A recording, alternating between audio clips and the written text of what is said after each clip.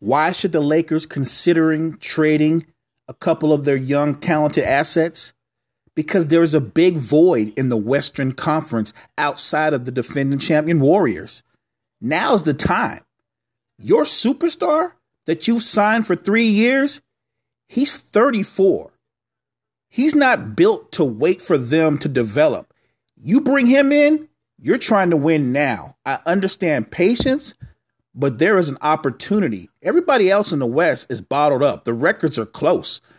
The 11th seeded team right now has 10 wins versus the number 1 seed team with 13 wins. That's a 4-game swing. It's that tight. Why make the move? Because now, right now, Lakers, is an opportunity.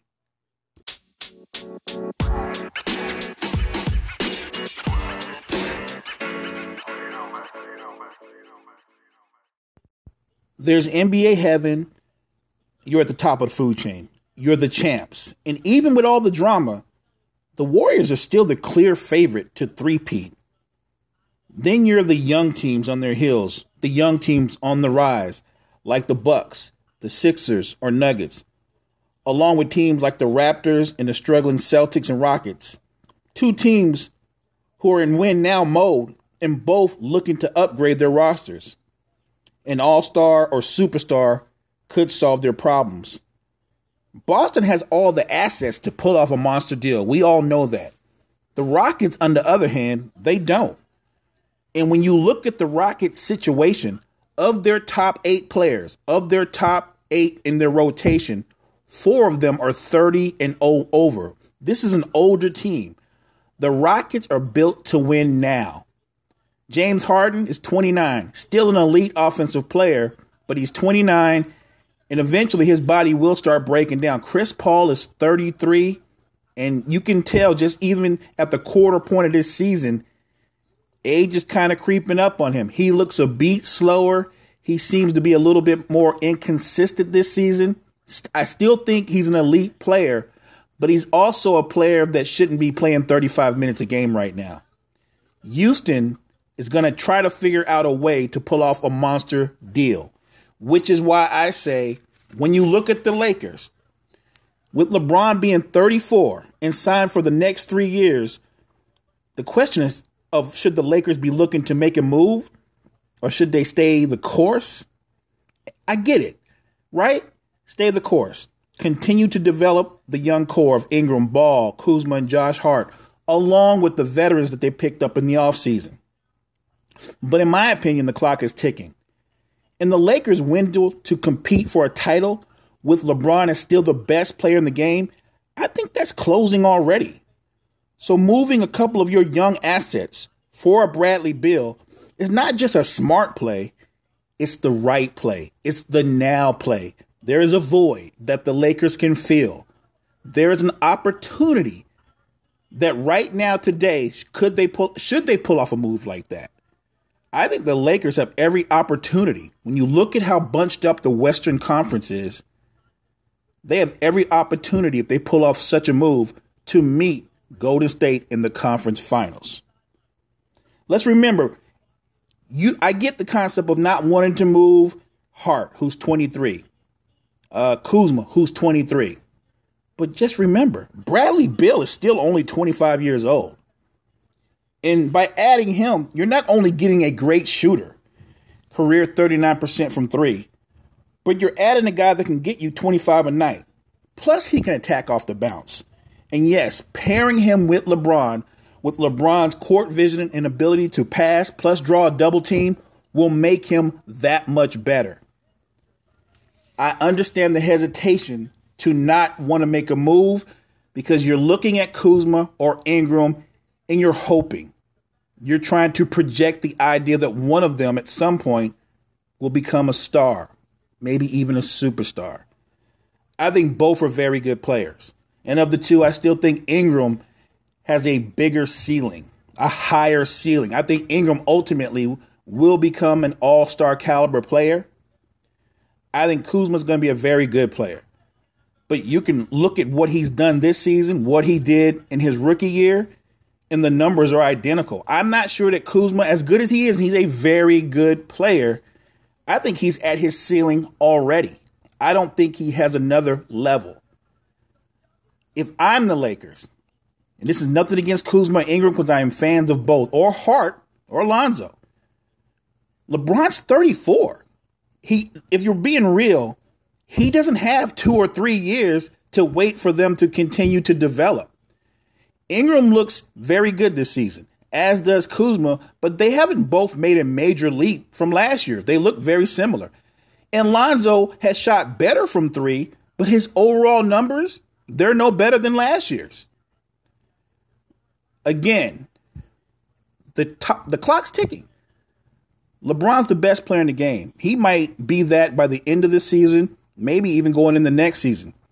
But that's not guaranteed. That's not a lock. But while you have him, you've got to put pieces around him that help him win right now. I'm all for patience, but I would tell people, don't be seduced by potential. Don't be seduced by what someone could become. Not everybody that comes out becomes a star or an all-star or a superstar. Some guys' ceiling, their lot in life is just to be very good or maybe borderline all-star players. What the Lakers need right now today, with the opportunity they have right now this season, they need a monster move. They need a trade. They need something that can take them from being middle of the pack to top 2 or 3. And trading for Bradley Beal would be that move. And not every blockbuster deal is meant for a team to contend for a title. Sometimes, if your franchise is mediocre year after year, or even worse, a bottom dweller year after year, you're a constant lottery team. That means that your best player is just good enough to keep you into the playoffs and you lose in the first round, or your best player is just bad enough to keep you in the lottery. Look at Portland. Damian Lillard is special. He's a beast. CJ is a nice sidekick.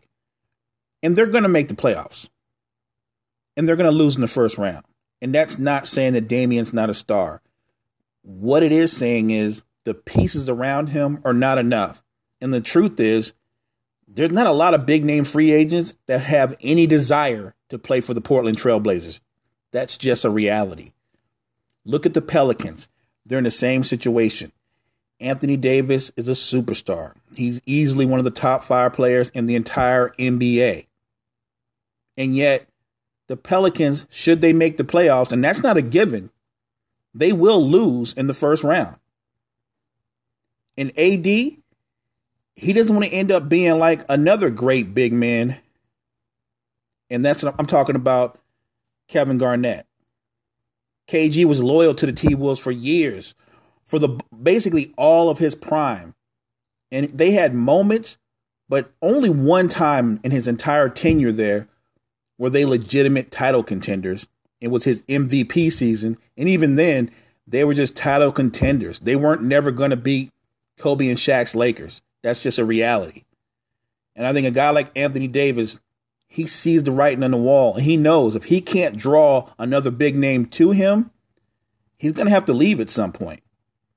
And the franchise knows that. As great as he is, as big a draw as he is, at some point, they're going to have to look to the future and realize if we give him a max deal and keep him, but stay mediocre and not bring in any more talent, that's kind of a loss for him and the franchise.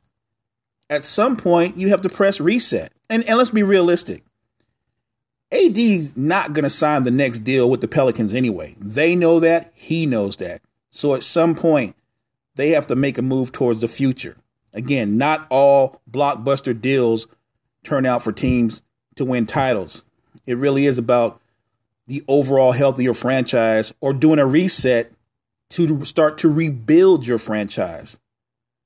What the Timberwolves had to do with Jimmy Butler, it was a good move for Jimmy Butler, but it's turned out to be a good move for the Timberwolves. No, they're not a title contender, but they've played better since his departure because there's a better chemistry. The locker room is better. And in the big picture, Towns is still under 25. Wiggins, who I don't think will ever be a star, is still under 25. I think Wiggins can be a very good player. The only thing that's holding Wiggins back from ever being a great player is Wiggins. He just doesn't have any dog in him. And at some point, if I was the Timberwolves, I'd probably look to move him as well. Look at the Wizards. Look at the shape of that franchise, where their future projects. There is no future. And the best thing they could do is get rid of all those cancerous contracts, starting with John Wall and moving on to Otto Porter Jr., who's a very good player, but in any era of basketball would be nothing more than a role player that you would never you would never pay him $126 million. He's a good player. He's not worth that. I'm not hating. That man got his money, more power to him and his agent. But that was just a bad deal by Ernie Grunfeld, as was the John Wall deal. Bradley Beal is a talent. I've talked about him going to the Lakers or potentially to another team. What I'm saying is the Wizards are definitely one of those franchises that if they make a blockbuster deal, it's to do a reset. It's in preparation of a rebuild. I think something they badly need. Look at the Miami Heat. Highest payroll in the entire NBA. And they don't have any star players. They have some good players, but there are no stars in Miami. There are definitely no superstars. And they've got the highest payroll in the league. Yes, you know Pat Riley is looking to put together a blockbuster deal, if for nothing else, to unload some of those contracts. Miami's one of those teams that desperately need to be able to get into free agency and add talent. The problem is they don't have any money. They can't sign any talented free agents. The best they could offer somebody is the mid-level, and you're not going to get no top-level talent with a mid-level exception. It's not going to happen.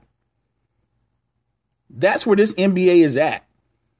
You're either at the top of the chain, you're on the rise, or worse. And this might be the worst position. You're in that middle part. You're in that NBA purgatory. Your franchise has been about the same for the last 4 or 5 years. You haven't gotten any better or any worse. And there's no light at the end of the tunnel. And you're strapped with monstrous contracts that you can't get rid of. So, yes, when I look at the opportunity that the Celtics have, even though they came into this season a clear favorite, teams, chemistry, the way seasons play out, they don't play out on paper. On paper, Boston was by far not just the best team in the Eastern Conference, but everybody knew, including myself, I thought definitely Boston is built to compete and maybe even beat Golden State in a series. And it's not playing out that way. Now, they're 11-10. They're far from done. But when you look at how well the Raptors and the Bucks are playing, along with the Sixers, I think Boston's in trouble. And I've already talked about their offensive struggles. And I've even mentioned the possibility of packaging Kyrie Irving. And I know most people say that's insane. And I'm a big Kyrie fan. This is not about his talent. This is not about questioning whether or not he's the most talented player on that team. Maybe he's just not the best fit for what they need going forward. When I look at teams like the Nuggets or even the Thunder, you look at the Thunder and you figure with Russ, with Paul George, now they've got Schroeder along with Steven Adams. You would think that would be enough, but the Thunder are 12-7. That's a solid record, but they don't seem to be a legitimate title contender. And while they won't say they need to make a move, I look at the Thunder and the first thing I think of is they desperately need a shooter. Same could be said for the Lakers. Actually, same could be said for the Warriors, believe it or not. You've got Clay, Steph, KD. Maybe you've got the top 3 shooters in the league on your roster, but they're all in your starting lineup. When you go to Golden State's bench, they don't have any shooting. They don't have any firepower.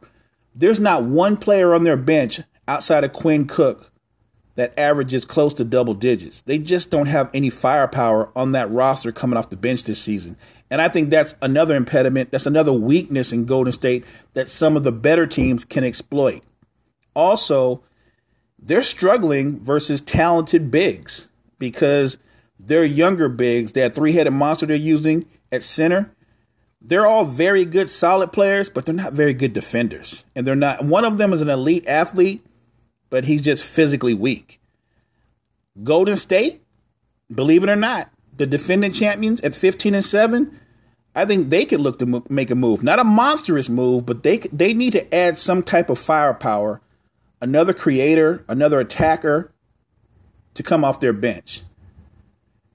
This is going to be a short one. I appreciate you, Facebook fam. Good looking out, YouTube fam, for all the responses. I'll be back doing the show on Friday. This is Mo. It's the Cypher. Next time.